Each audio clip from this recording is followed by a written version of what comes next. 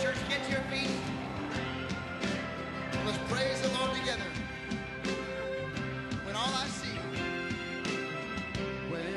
see is a battle, you see my victory. When all I see is a mountain, you see a mountain move. And as I walk through the shadow, your love surrounds me.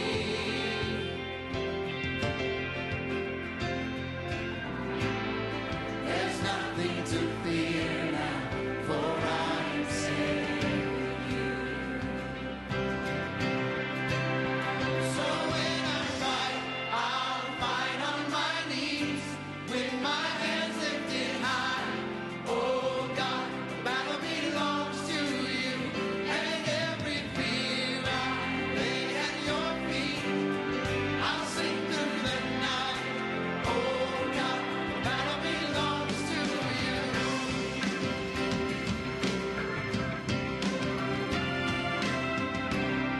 And if you are for me, who can be against me?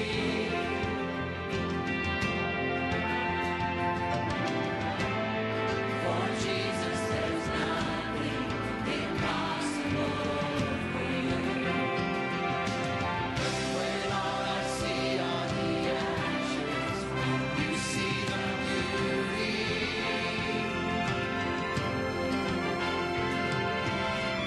When all I see is a cross, God, you see the empty tomb. So when I fight, I'll fight on my knees, with my hands lifted high. Oh God, the battle belongs to you, and every fear I lay at your feet. I sing through the night. Oh God, the battle belongs to you.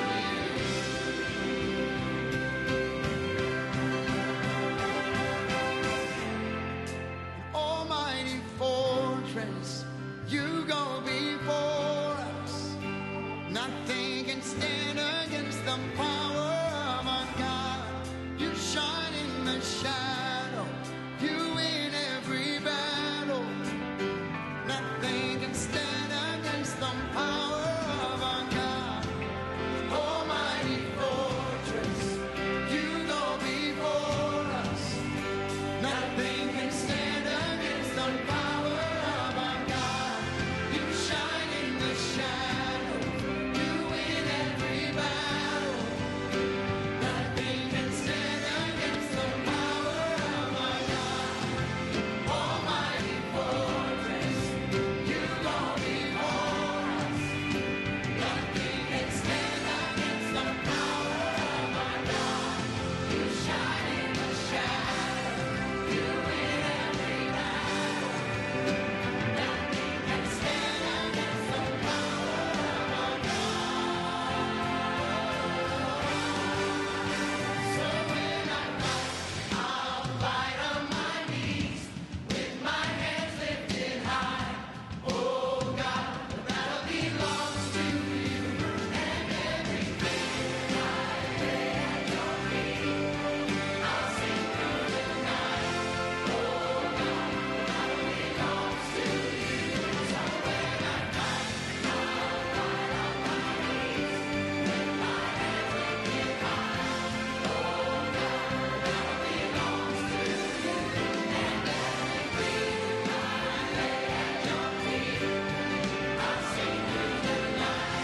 Oh God, the battle belongs to you.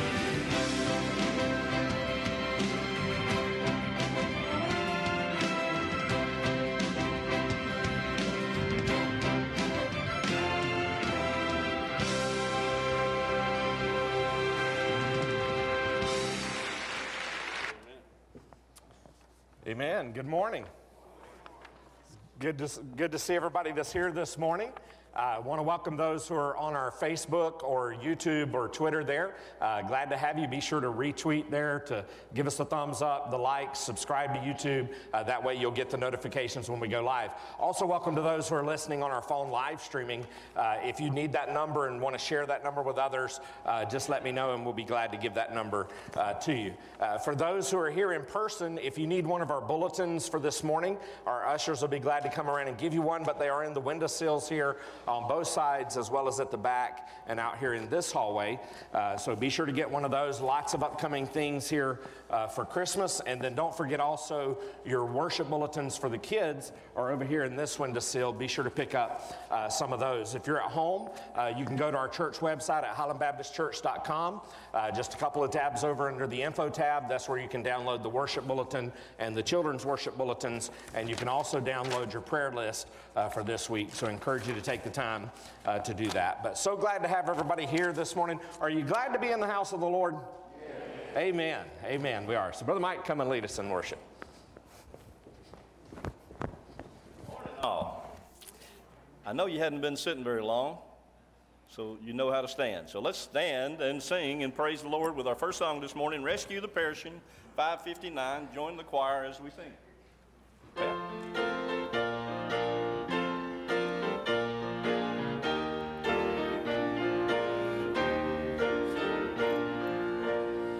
Rescue the perishing, care for the dying, snatch them in pity from sin and the grave. Weep for the erring one, lift up the fallen, tell them of Jesus the mighty to save. Rescue the perishing, care for the dying, Jesus is merciful, Jesus will save. Though they are slighting him, still he is waiting, waiting the penitent child to receive. Plead with them earnestly, plead with them gently, he will forgive if they only believe. Rescue the perishing, care for the dying, Jesus is merciful, Jesus will save. Down in the human heart, crushed by the tempter, feelings thy myriad grace can restore. Touched by a loving heart, weakened with kindness, words that are broken will vibrate once more. Rescue the perishing, care for the dying, Jesus is merciful, Jesus will save. Rescue the perishing, duty demands it, strength for thy labor the Lord will provide. Back to the narrow way, patiently win them, tell the poor wanderer a Savior has died. Rescue the perishing, care for the dying, Jesus is merciful, Jesus will save.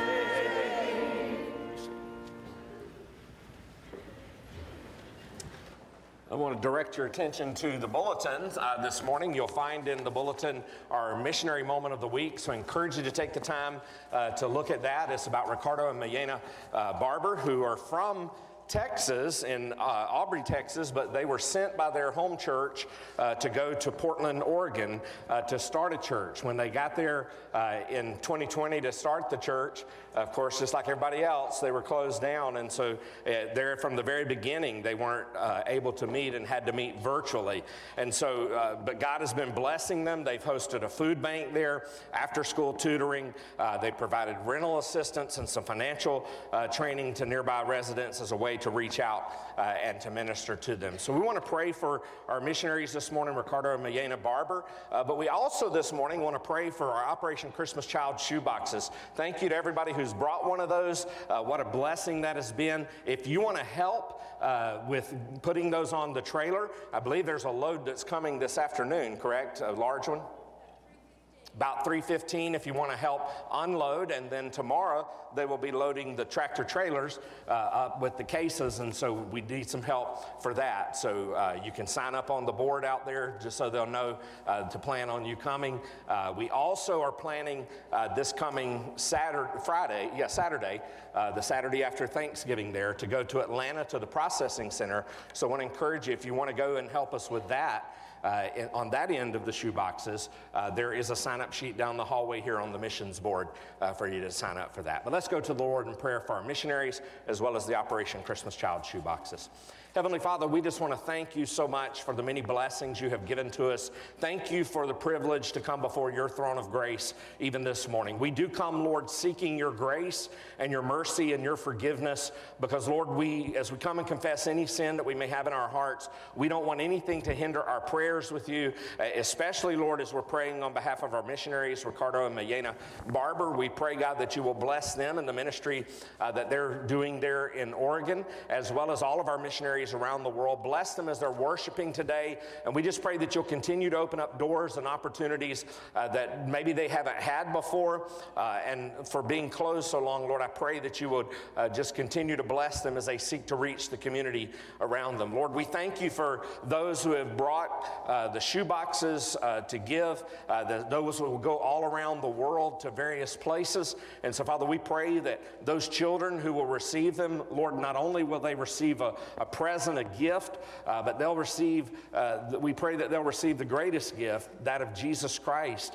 as our Lord and Savior, and then follow through the discipleship programs there through Operation Christmas Child. So bless these boxes wherever they may go around this world, and we pray that they will be received by those kids, Lord, that they will be the things that they are looking for, that they need, and we pray, Lord, that they will hear the gospel through that wonderful privilege and opportunity. Bless us this morning, Lord, as we come to worship you, and we just give everything to you, Lord. If we come this morning with any kind of cares or distractions or worries this morning, we just want to surrender all of that to you and ask, God, for you to lift those burdens off of us, fill us with your Spirit, empower us to do the work that you've called us to do, and we just ask your blessings upon us in the days ahead. In Jesus' precious name we pray.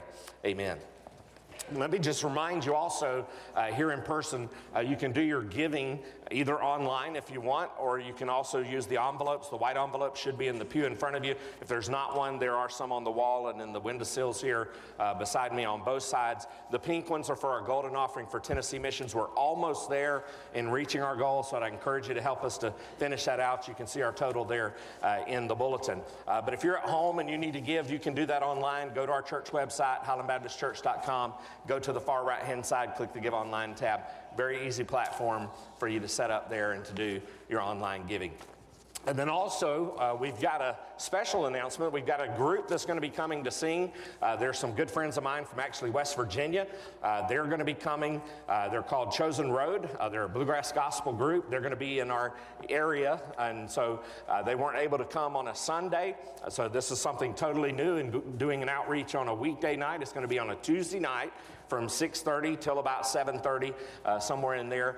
They are number one on the bluegrass gospel charts with the Billboard charts, and so we'll share some more music with you of them later as we get closer. But they're going to be coming to share a Christmas concert for us on that night as they're doing their Christmas tour right now. And so you be in prayer about coming and supporting that on Tuesday, December the 20th at 6:30, and we'll share more about that as it gets closer. Brother Mike?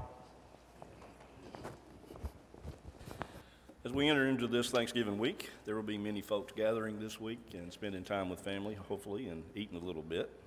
Because the next song, actually, the title is "We Gather Together." So let's sing. You can remain seated this one, but let's sing 636. We gather together. Miss Pat.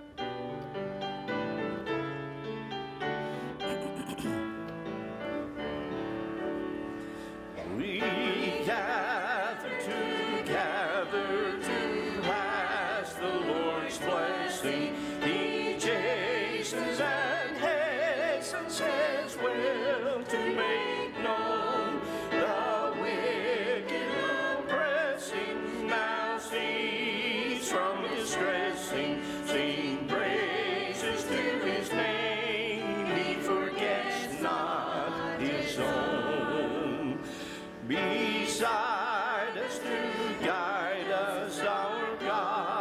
thus joining, ordaining, maintaining His kingdom divine. So from the beginning, the fight we are winning. Thou, Lord, wast at our side, the glory be thine. We all do extol thee, thou leader in battle, and pray that thou still our defender wilt be. Let thy congregation escape tribulation, thy name be ever praised, O Lord, make us free. Thank you. Children's Church will be gathered during this next song over on the piano side. And if you'll join us now, we'll sing 314, Whosoever Will. So let's praise the Lord and sing His praises through the song, Whosoever Will. Miss Pat?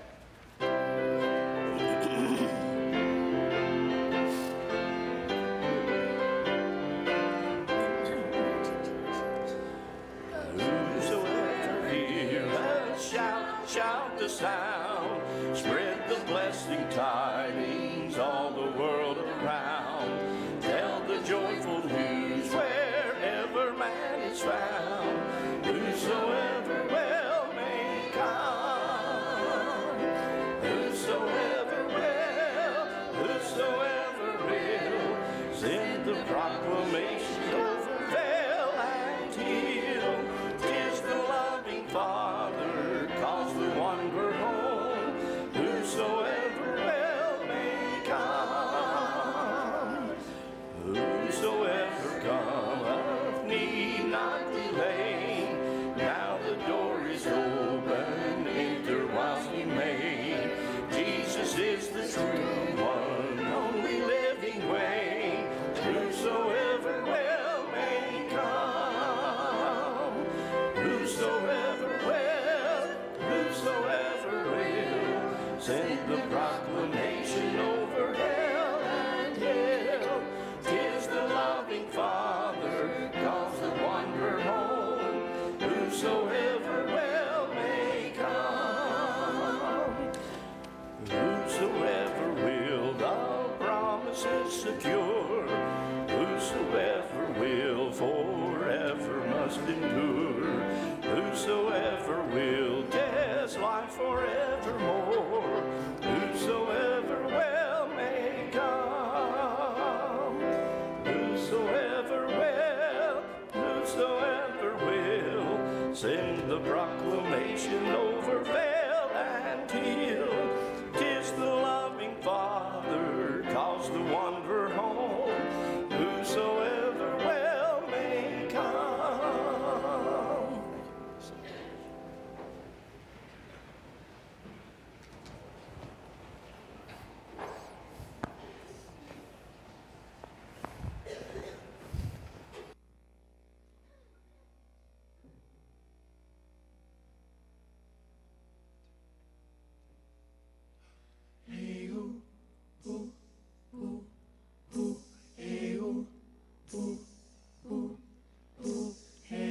Well, I was just a shepherd boy, without a shield, without a sword, caught up with the giant's voice, screaming curses to the Lord, till I walked down that hill alone, with a pocket full of river stones. And what that giant couldn't see is what I had was more than me. See, on my own I'm weak, but my God fights for me.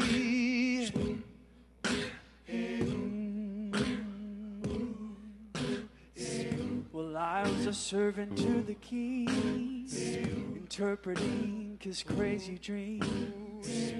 I won't worship mortal men, so they threw me in the lion's den. Vicious teeth for all I saw, till something came and shut their jaws. close, you couldn't find a scratch on me. In fact, that night I fell asleep. When morning came, it shocked them all, 'cause my God fights for me.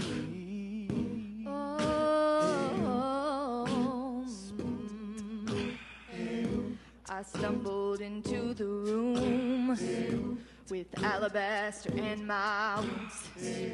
I could feel their judging eyes as I knelt before the Christ. I poured my oil on his feet.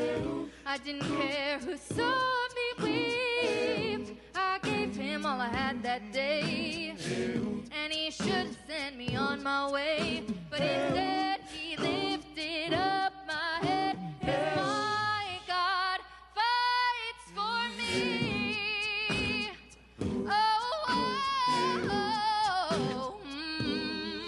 He's my shield, he's my sword.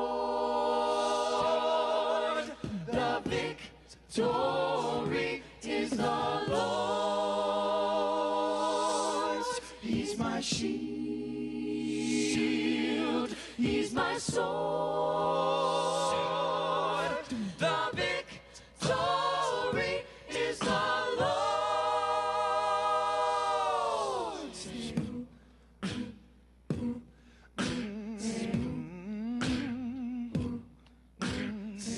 So what's your story here today? And what's the giant in your way? Are you trapped and you can't get out?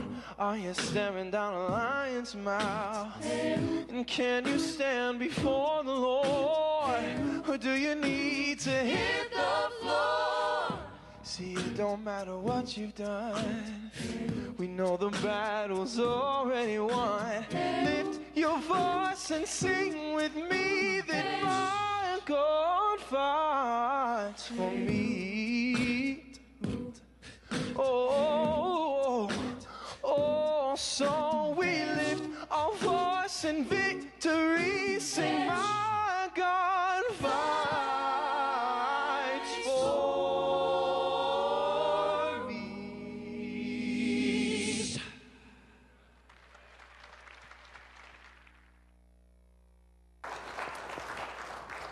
And that is the group, Union University's Sounds of Exaltation that played, you can go ahead and go to our next one, that played and sang there at our Tennessee Baptist Convention this past week.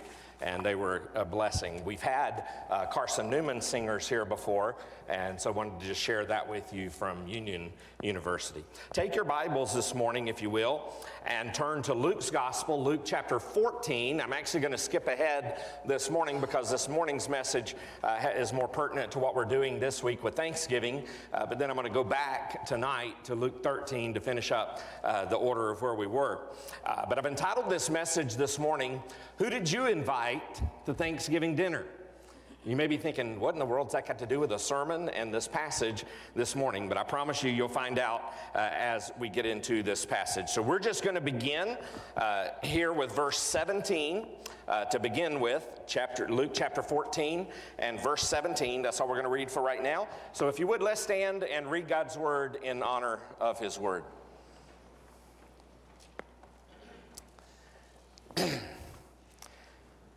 And at the time for the banquet, he sent his servant to say to those who had been invited, "Come, for everything is now ready." Let's pray. Heavenly Father, thank you for your word this morning. We just pray, God, that you indeed would fight the battles for us. Father, that we would be on our knees before you, even in our hearts right now, in all humility, Lord, seeking your grace and your mercy and the filling of the Holy Spirit within our hearts and lives. Father, I pray this morning that this message will reach out to those who may not know Christ as their Lord and Savior. May this be, Lord, a message that will help them and stir their hearts to come to faith in Jesus as their Lord and Savior. But I pray also for those of us who are believers that this message will stir our hearts, Lord.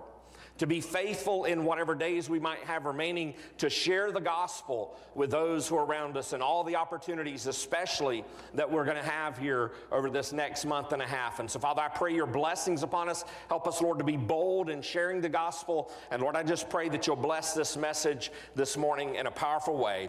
In Jesus' precious name we pray. Amen. You can be seated. As you know, this holiday coming up is Thanksgiving Day. It is celebrated every fourth Thursday of November. Many times Americans gather around their tables covered with turkey and potatoes and cranberries and stuffing and pies and whatever else you can think of that we have on our tables to eat. Over the feast, so often we share what we're thankful for from the previous year.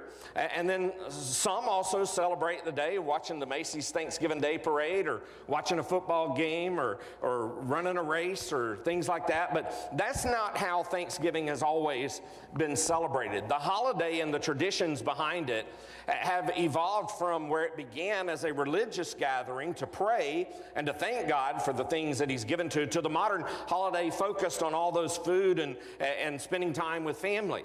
And this week, most of us will have Thanksgiving feasts. Some will have that with friends and family, and others as we eat and fellowship with one another. And so as I was thinking about that, that thought came to mind, and that question: who are you inviting to dinner this Thursday? And why is that so important to this passage that we're looking at today? You're going to find out that there's a feast that Jesus talks about in these verses today that was an invitation to come to the great feast in heaven with Jesus. And so as we think about where we are as a church and as Christians, the greatest priority of our lives is, as Christians, is to fulfill the Great Commission and the Great Command.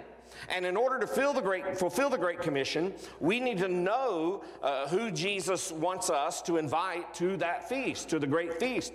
The Great Commission involves a couple of things: bringing people to faith in Jesus Christ and seeing them baptized and set on the road to discipleship, and teaching them to do all the things that the Lord has commanded. And so the Great Commission is all-inclusive because it demands that we do all that Jesus has commanded us to do. So when we're engaged in fulfilling the Great Commission, whenever we help others obey Christ and understand we'll never be finished with the Great Commission until we do everything Christ has told us to do, and until you draw your last dying breath, you won't be finished. And so don't ever think you're going to get to the age of retirement, or you're going to get to some place where you can just sit back and coast through the rest of life.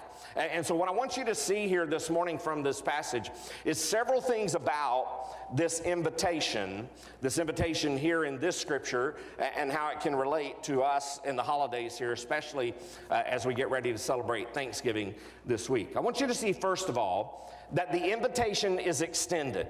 The invitation is extended. That's what you see there in verse 17.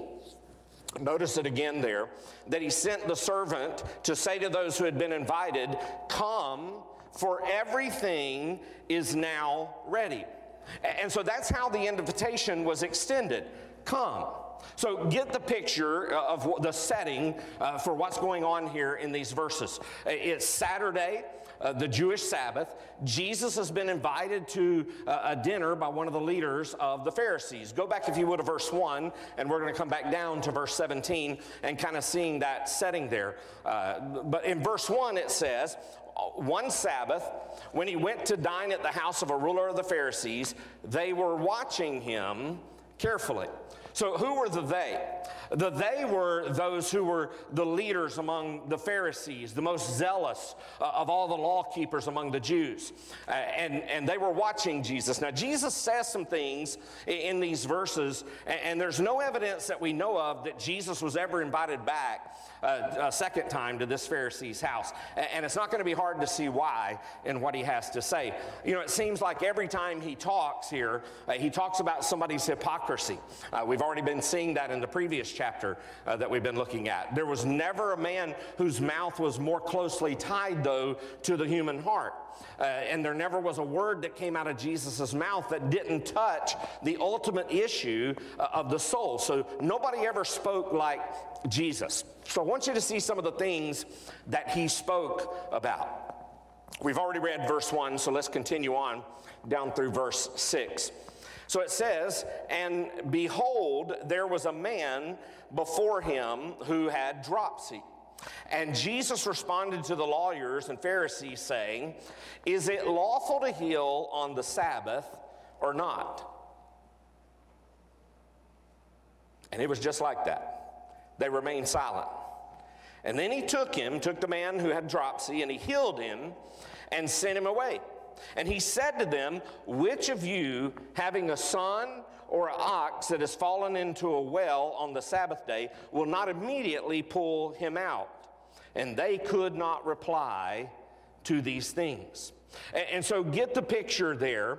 When Jesus speaks out at this Saturday dinner, the very first thing that he points out to them is their hypocrisy.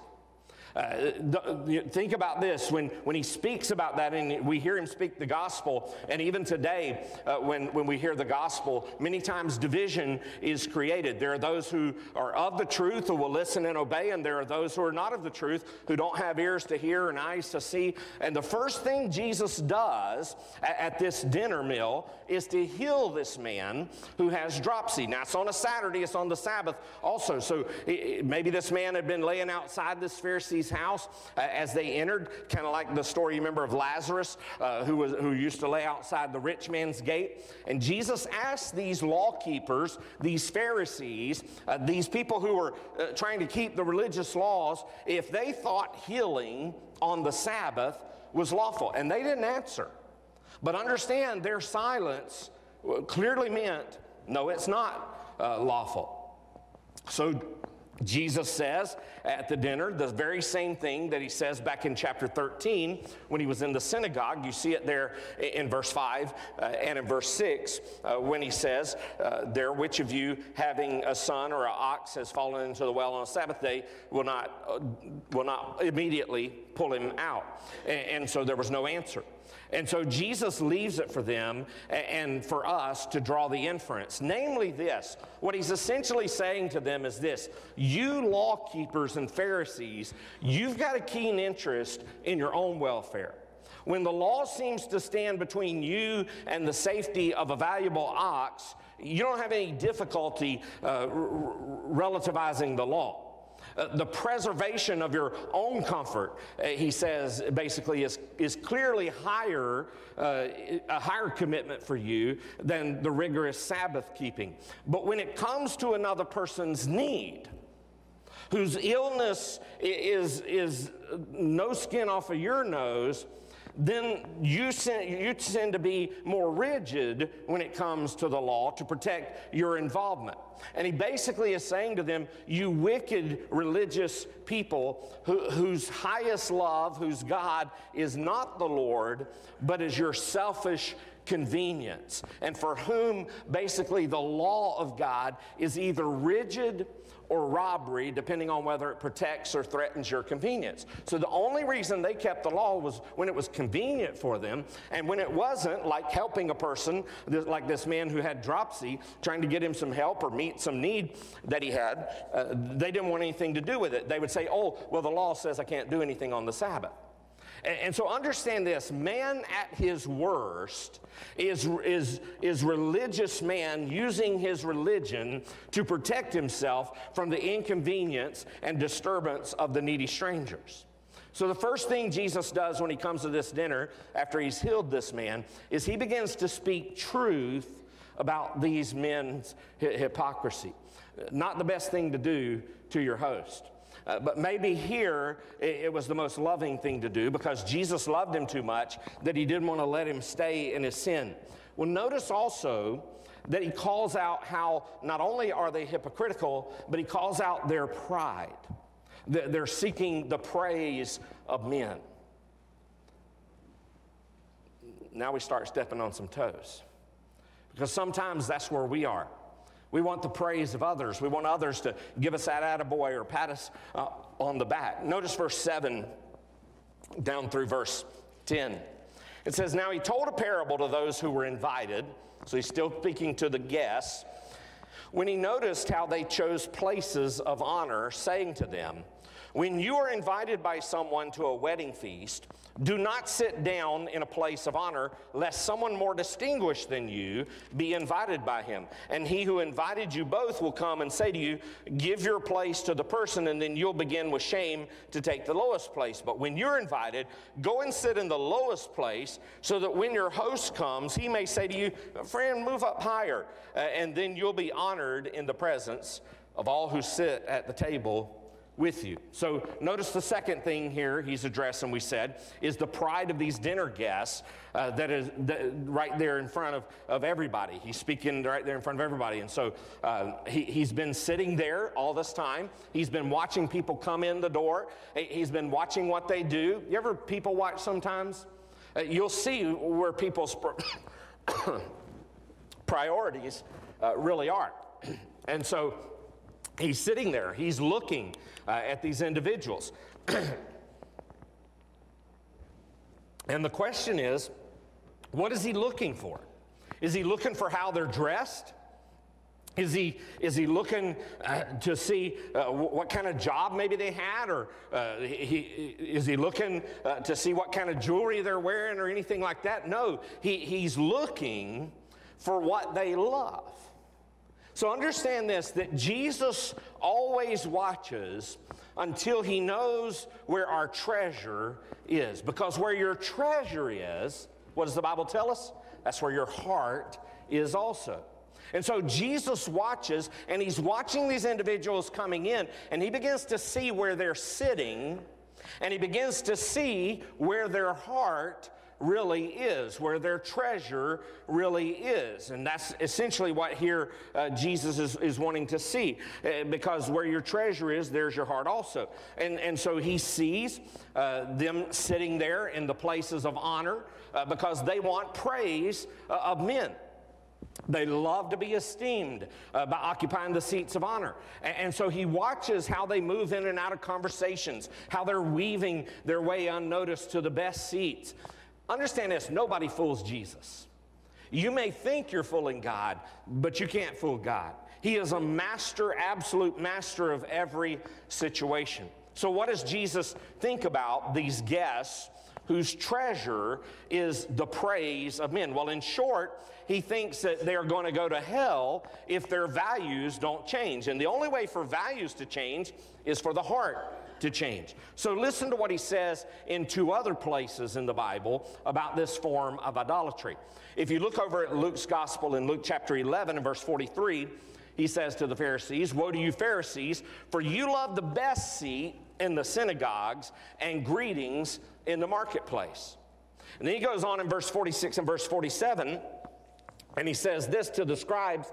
He says, beware of the scribes who like to walk around in long robes and love greetings in the marketplaces and the best seats in the synagogue and the places of honor at feasts, who devour widows' houses and who for a pretense make long prayers so that they will receive the greater condemnation. And so two things go hand in hand with loving the places of honor at the feast.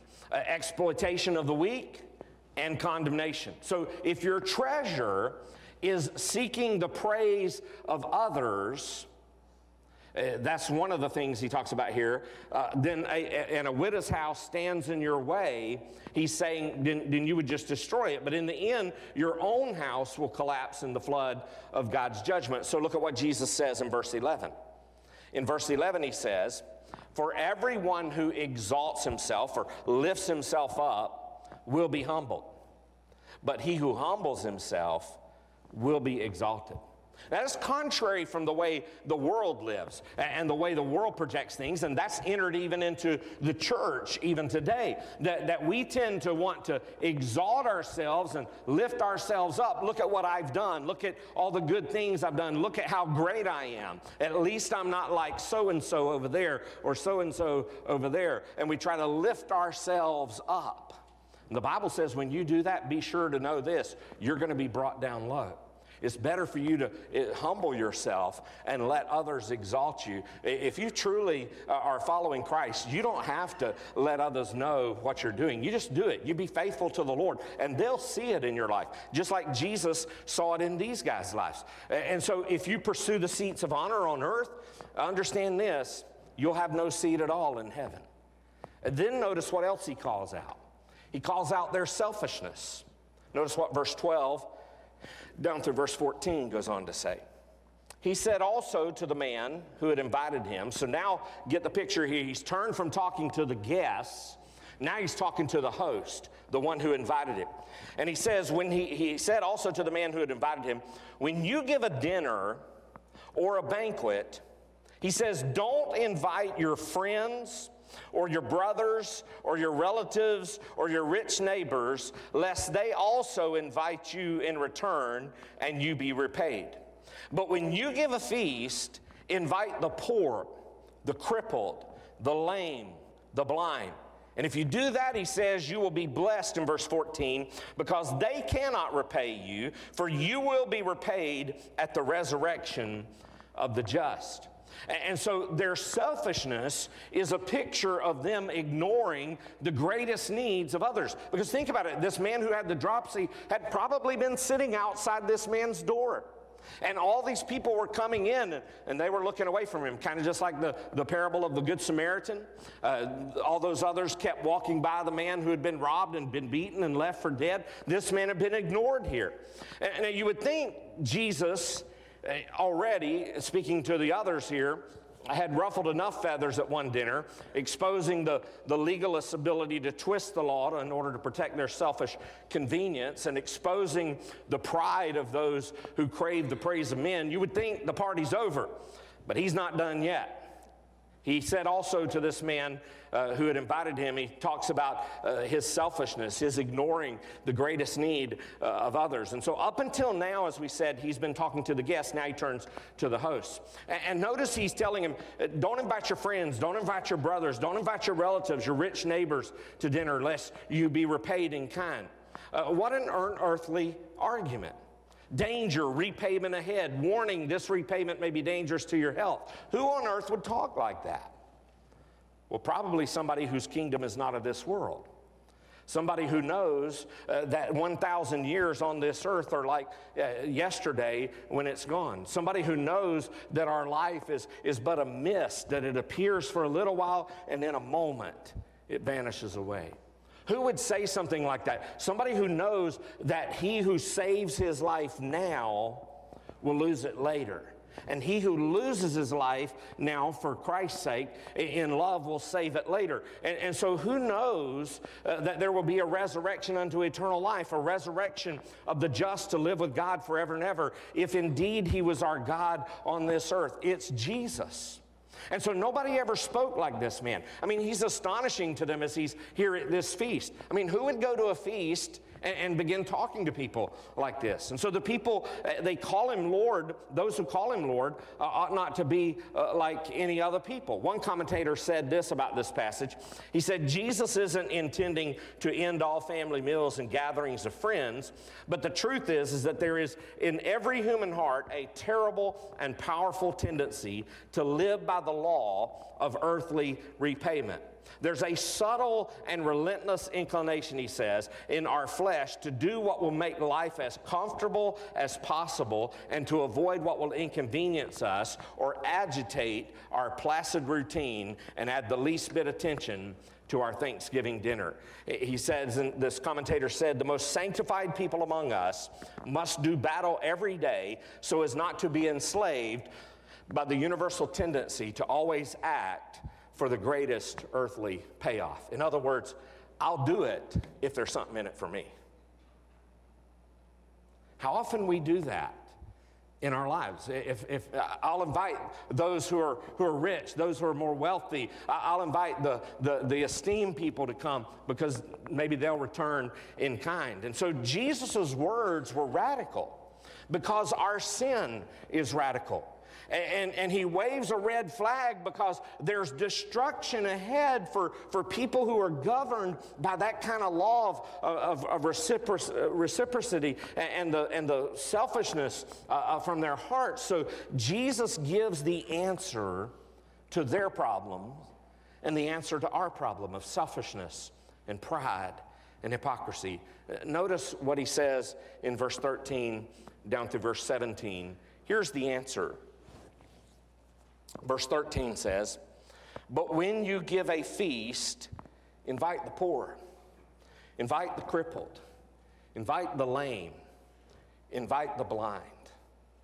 When's the last time you had a party or a celebration or a feast and you invited anybody who fits those categories? He says, if you do that, you will be blessed because they cannot repay you.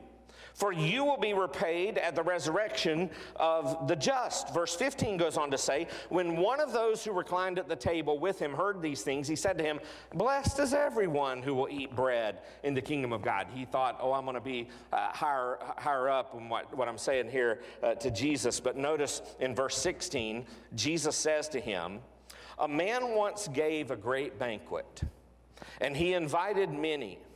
And at the time for the banquet, he sent his servant to say to those who had been invited, come, for everything is now ready. So think about that when we look at what the answer to our problems is. We need to be showing Christ to the world. The only way to show Christ to the world is first to know Christ as your Lord and your Savior. You can't show something that you don't have. And so I encourage you this morning, if you don't know Jesus as your Lord and your Savior, that's the first place for you to start.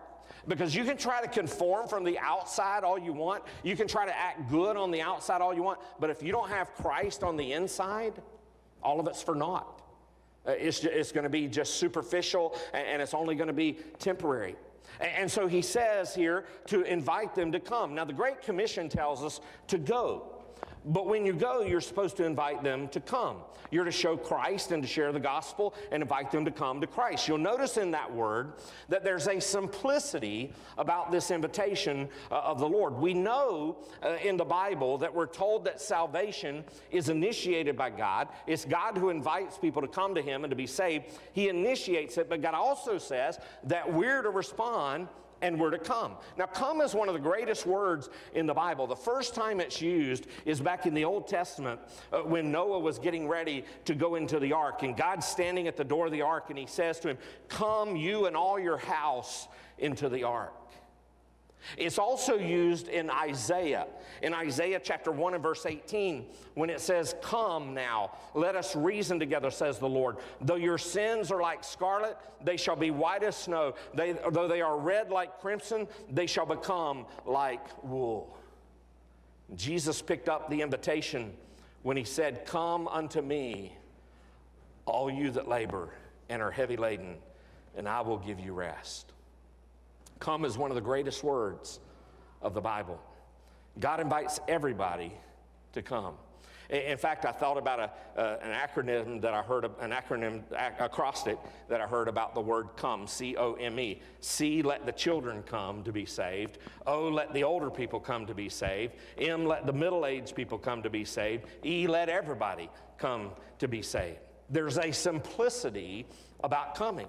And God says, Jesus is saying here, here's what the master told the servant to do. Go tell everybody who's been invited, come, everything is now ready. So notice there's not only a simplicity about the invitation, there's an availability about it also, because it says, come, for everything is now ready. This man, think about it, he's prepared a lavish meal. He sent out his servant in the previous verses to invite people to come. All the preparations necessary for the meal to be provided have been done.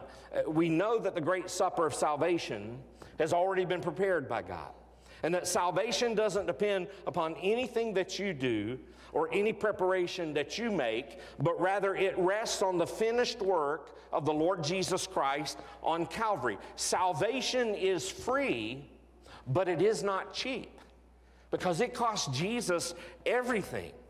And so take all the tears that Jesus Christ ever shed, all of them say, come, for everything is now ready. Take all of the groans that ever escaped his lips, and they all say, come, for everything is now ready. Take all of the blood that he shed that ever fell from his head, from the crown of thorns on his head, or from his side, or from his hands, or from his feet, and every drop of that blood says to you, come, for everything is now ready. God invites us to come because he's already made the preparations. That's what Jesus is telling them in this parable. God's already prepared the appetizers. You have to just provide the appetite. God's provided the meal. You just got to show up hungry with your mouth. You provide the sweet tooth, if you will. And so God says, come, for everything is now ready.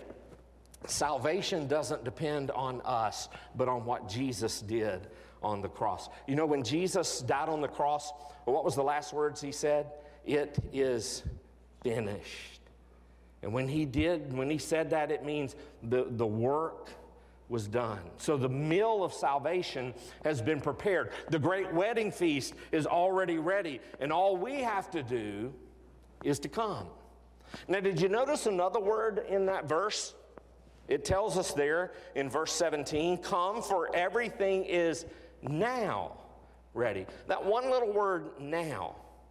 In other words, there's a punctuality about it.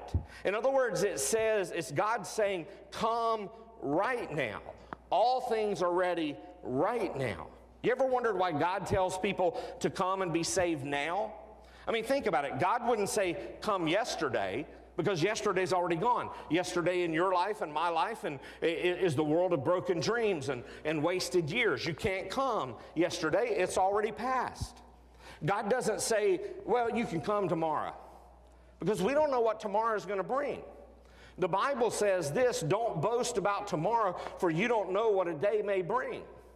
Tomorrow may never come. This may be your only opportunity if you don't know Christ to be saved. And so God says, come right now. In 2 Corinthians chapter 6 and verse 2, Paul said this, behold, now is the favorable time. Behold, now is the day of salvation. And so the invitation was extended. It was extended for Jesus to come to this party. And it was extended in both these stories that Jesus shares here. But notice also that the invitation is evaded. Notice verse 18. So after the servant's gone and told them, come, for everything is now ready, verse 18 says, but they all alike began to make excuses. The first said to him, I've bought a field and I must go out and see it. Please have me excused. And another said, I have bought 5 yoke of oxen, and I go to examine them. Please have me excused. And another said, I have married a wife, and therefore I cannot come. So as you unpack this story, you discover, secondly, how this invitation is evaded. When the invitation is sent out, the servant goes out. You can just imagine, he's going out with excitement. He's going out to tell everybody, it's ready, it's ready. Come, let's join in the feast. Let's celebrate together. And you can just imagine that great excitement as he goes from house to house. The Bible says that when he goes, though, to those houses and he invites those people to come and says, everything's ready now. Come on over to the party. Come on over to the feast. It says in verse 18, they all alike were with one consent began to make excuse. And when you look at the excuses that they made initially, it may look like these are acceptable excuses. I mean, for instance, the servant goes to the first house, a man comes to the door, he's got a 3-piece business suit on, he's got dollar signs in his eyes, he's got deposit boxes for hands, he hears the invitation to come to this great supper, and he says, oh no, I bought a piece of land, I've got to go check it out, let me be excused. Then he goes to the second house, knocks on the door. Guy comes to that door. He's got his overalls on. He comes to the door there, and he's invited to come. But he says, no, I bought some oxen, and I cannot come. I've got to go check on them and see how good they are. Let me be excused. And then he goes to the third house and he knocks on that door. And this man comes to the door. He's got a tuxedo on. He's got a flower in his lapel. He's got his hair combed back tight. He's been to a wedding, and it's his own wedding. And he says, I can't come. I just got married. I've got a wife, and I can't come. Think about it for a moment. What wife do you know who wouldn't want to get all dressed up and go to a banquet, go to a feast, go to a party? Every one of them begin to make an excuse. And you can almost see them as they wink with their eye when they give you that excuse. They thought that those excuses were perfectly acceptable. It's altogether possible that right now, though, you already have the excuse on your lips. The devil's already made sure that you know what your excuse is. You know, people use all kinds of excuses why they don't come to Jesus. They say there are too many hypocrites in the church. They say there's too much to give up. I don't have the right feeling. They say they are afraid they can't live it. Or I'm busy right now. I'll do it later. Someone once said this: excuses are alibis that keep people from receiving God's offer of salvation. Alibis, though, become lullabies which lull people to sleep and give them a false sense of security. So notice the excuses are apparently to them acceptable. But I want you to notice, if you zoom in a little bit closer on these excuses, let me show you how they are absolutely unreasonable. For instance, think about that first guy. He said, I bought a piece of land and I've got to go check it out. Now think about that. Who in this room would go buy a piece of land sight unseen? You've never seen it before. He should have already looked at the land. I mean, if he's a good businessman, he's bought a piece of land and he hasn't even checked it out. Who would do something like that? Next, you got this guy who's bought a team of oxen and he's got to go out and prove them. Now think about this. This is a supper invitation. Supper's in the evening. You tell me that he bought 5 oxen and he doesn't know if they can get the job done. And besides, do those ox got headlights on them? Because is he going to be able to check them out at night? And then that third guy who's married a wife and he can't come. In other words, he's either so lovesick that he can't walk, or his wife has tied up his legs and he can't come. But think about this. Think about the excuses that people make every single day that are absolutely unreasonable. For instance, take the excuse that there's hypocrites in the church. There's somebody maybe sitting here that says, I'd be saved, but I know some hypocrites that go to that church. Let me tell you, there are hypocrites in everything. There are hypocrite preachers. There are hypocrite doctors. There are hypocrite lawyers. But understand this, the false simply proves the truth. I'd rather come to church and sit right in the middle of the 2 biggest hypocrites in town than to die and go to hell and be with all the hypocrites forever. And somebody else says, well, preacher, I'd give my life to Jesus, but I just want to be sure I can live it first.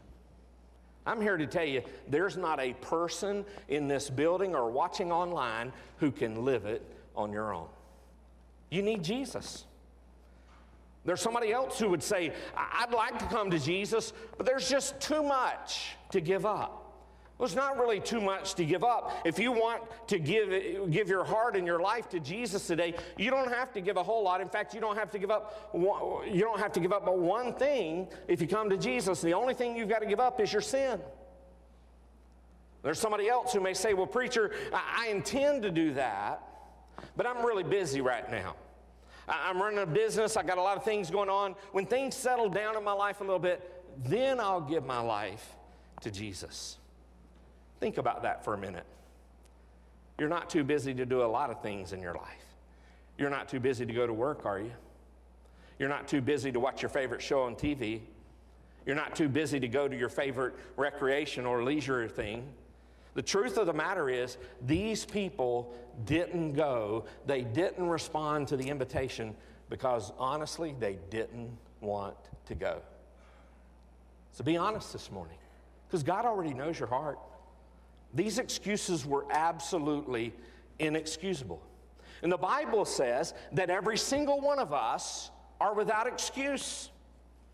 Think how inexcusable it is. Here's a man who's paid the price. Here's a man who's prepared the meal. Here's a man who's sent his own servant out to invite these people to come, and they absolutely reject the invitation. How unreasonable, how unexplainable, how inexcusable that is. In fact, notice what it says at the beginning of verse 21. So the servant came, and he reported these things to his master. Then the master of the house became angry and said to his servant, he had a right to be angry. It's the anger of wounded love. It's the anger of one who made all these great preparations. And these people are using these silly, flimsy excuses. I want you to notice this parable takes an unbelievable twist. This parable takes a wonderful turn. And notice how, thirdly, the invitation is expanded. Go back and look at verse 21 again. So the servant came, reported these things to his master. Then the master of the house became angry and said to his servant, go out quickly to the streets and the lanes of the city and bring in the poor and the crippled and the blind and the lame. So he says in verse 21, go out quickly to the streets and the lanes of the city. And he says it again in verse 23. He says, go out to the highways and the hedges, go. And he does a wonderful thing here. You see how lovingly he expands the invitation there in verse 21. He says, go find the poor people. God says to every poor lost sinner who is hearing this message this morning, I'm inviting you to come and be saved. And then he goes out and says, go out and find the crippled. Some of you may be sitting here or watching online and you've been wounded in your heart by sin. And God says to you, come and be saved. He says, go find the blind. Sin has blinded some who are here this morning, and you've been blinded for so many years of your life. And he says to you, come and be saved. And then he says, go find the lame, those who sin has left a limp in your life. And God says, even though you're limping because of sin, come and be saved. How often it is that when we have a banquet, we invite the beautiful people. We want the biggest, the brightest, the richest, the famous to be there. But God lovingly extended the invitation to whosoever will may come. You ever thought about the people who are sitting here this morning, maybe even watching online? You ever thought about the people who are sitting here that are going to be there at the great banquet table of salvation? There are those in this building this morning who've come from all kinds of backgrounds of sin in your life, but you've been made pure by the Lord Jesus Christ. There may be some who you had problems with alcohol in the past, and God has delivered you from that. There may be others who you used to be dishonest, but you've been made honest by the power of the Holy Spirit. There are people who may be sitting here who maybe you used to be stingy, but God has made you a generous person now. There may be those who are sitting at the table this morning who are unbelievers, but now you're a humble believer in the Lord Jesus Christ. Oh, how lovingly God invites whosoever will may come. You see how generously he does it? The servant goes back and he says, I've invited people, and yet there's still room. So notice verse 22. So he goes and does what the master says. And he says, sir, what you've commanded has been done. And still, there's room. Verse 23 says, the master said to the servant, go out to the highways and the hedges and compel people to come, that my house may be filled. For I tell you, none of those men who were invited at the beginning there, he's saying, shall taste my banquet. Understand this, God wants a full heaven. Jesus took your hell so that you could have his heaven. The Lord Jesus Christ has a generous invitation, whosoever will. That means that I can say on the authority of the Lord Jesus Christ that any person here in this building who wants to be saved and go to heaven when they die, God says you can come and you can be saved. But you notice how urgently he sends the invitation in verse 23. He compels people to come in. Compels a strong word. It means to go out and to constrain them to come. It means to go out and urgently invite them to come in. So get the picture. If you're here this morning and you're saved and you thought this message wasn't about you, you're the servant. You're the one who was supposed to go out and invite the original people to come, no matter if they rejected the invitation. And then you're to go out into the streets and into the lanes. And if they still don't come and you still don't have the feast full, then we're to go into the highways and to the hedges and to compel them to come in. God doesn't want anybody to go to hell. The Bible even says that we're to pull them as if out of the very flames of hell. That's why God says, "Come, whosoever will, let him come." So you might be asking, does it really matter who I invite to dinner? Why does it make such an eternal difference who you invite to Thanksgiving dinner? It's not so much that this one day is all determining. All the people at your Thanksgiving dinner, they might be in your family and they might already all know Jesus as their Lord and Savior, or they may not be saved. The reason it makes an eternal difference is that Thanksgiving, along with so many other occasions, reveals where your treasure really is. What matters to you most? You're going to have a lot of opportunities over the next few weeks to invite people to the greatest feast that there'll ever be in heaven. The question is, are you going to invite them to come? Because statistics tell us that most everybody sitting in this congregation this morning have never invited someone to the great wedding feast, to come to Jesus, to be saved.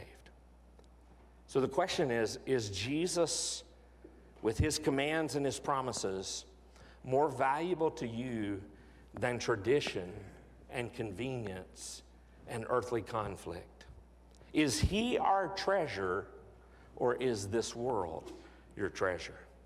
And that question isn't decided just during an invitation at church. It's decided at a Thanksgiving dinner and an hour by hour every day by whether or not we're willing to inconvenience ourselves for those who can't repay us, or whether we avoid them and so preserve our easygoing routine. It matters who you invite, because it matters where your treasure is. And it matters where they will spend an eternity. Let's pray.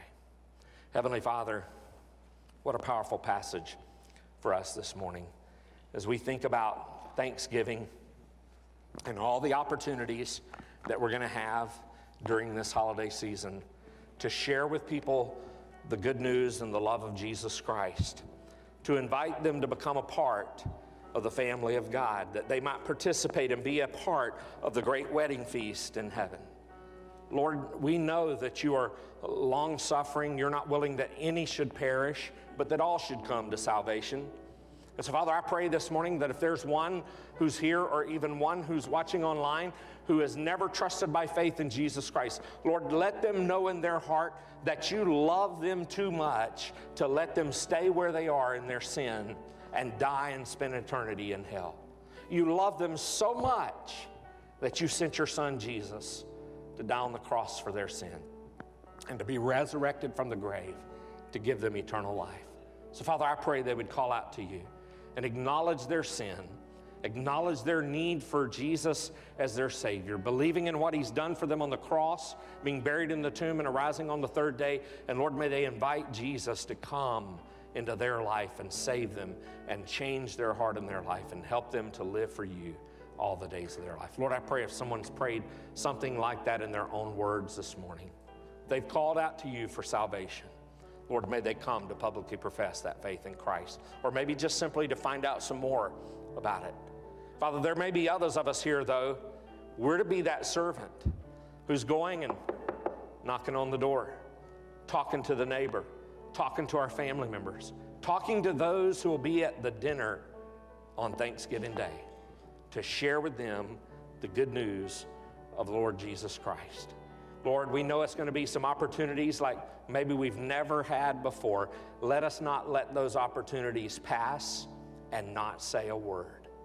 Help us, Lord, to be faithful in all that you give us to do.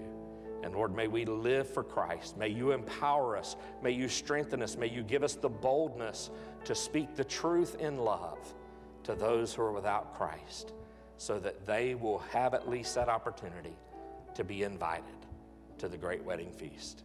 In Jesus' name we pray. Amen. You're here this morning and you prayed that prayer. Maybe God's been working on your heart to come and join our fellowship. Whatever decisions you need to make this morning, we want to invite you to come.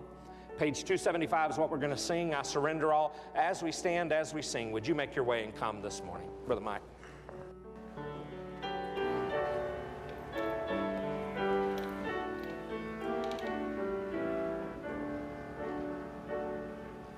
Oh, to Jesus I surrender, all to Him I freely give. I will ever love and trust Him, in His presence daily live. I surrender all. I surrender all to Thee, my blessed Savior. I surrender all to Jesus I surrender. Make me Savior, wholly Thine. Let me feel Thy Holy Spirit, truly know that Thou art mine. I surrender all. I surrender all to Thee, my blessed Savior. I surrender all. Be seated for just a moment. Brother Steve's got a couple of announcements to share.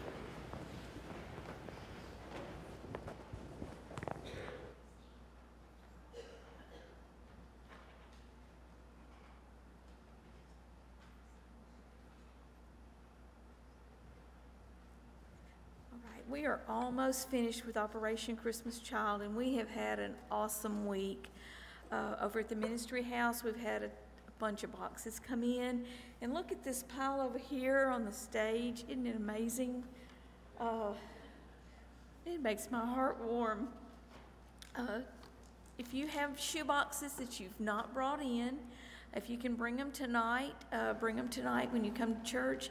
The last chance to turn in boxes is 8 a.m. to 10 a.m. tomorrow morning. If they come in after that, I think we can take them when we go to the centers to do the boxes. But if you want them on the trucks out here, we need them by 10 a.m. tomorrow. We've already mentioned earlier that this afternoon, one of our sites that brings the great big cartons to us is coming at 3:30. If you're here and can help with that, just to put these cartons on the truck, we'd like you here about 3:15, and we'll get started. On Monday, we're going to start about 10:15, and it's going to go till about 3 o'clock in the afternoon, putting cartons on the trucks and getting everything loaded up. We still need help both of those times. It does make a long day if there's just a few of us. So if you can come and help in any way. We did get a ramp for the truck this year. We've never had one of those before, but we would appreciate any help that we can get. Thank you.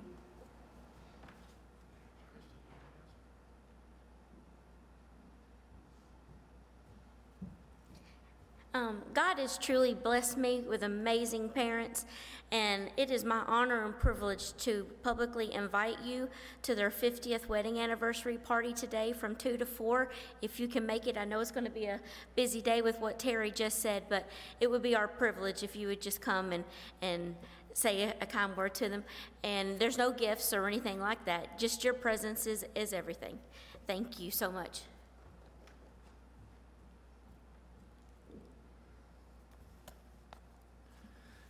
It was brought to our attention there's a typo in the bulletin. The Christmas parade is actually on December the 2nd, Friday night, and not December the 3rd. So I'll make you aware of that. Leanne Wells lost her grandmother, Mary Wells, this past week. The arrangements are in the bulletin, and all that is on Tuesday. And we need to continue to pray for Martha Brooke Hood and Jared Hood's daughter, Mary Alice, who's now home from the hospital and doing some better. And we need to continue to pray for Todd Nichols' mother, Wanda, who is at Harton Hospital. Any other announcements or anything? Yes, sir? My brother, I was hoping about my brother's friend. He got rid of cancer the first time. Yeah, and came back. Oh, no, remember him in prayer, please. Okay, thank you, Brian. If you join me with a word of prayer, we'll be dismissed. Most gracious Heavenly Father, we thank you for this day. Lord, we thank you for the opportunity and privilege of being here at this time. We thank you, Lord, for our church, our pastor, Lord, and for all the members who've made the effort to be here. Lord, just help us to invite someone not only to Thanksgiving dinner, Lord, but to eternity in heaven with you. Lord, we ask your forgiveness of our sins. In Jesus' name we pray. Amen.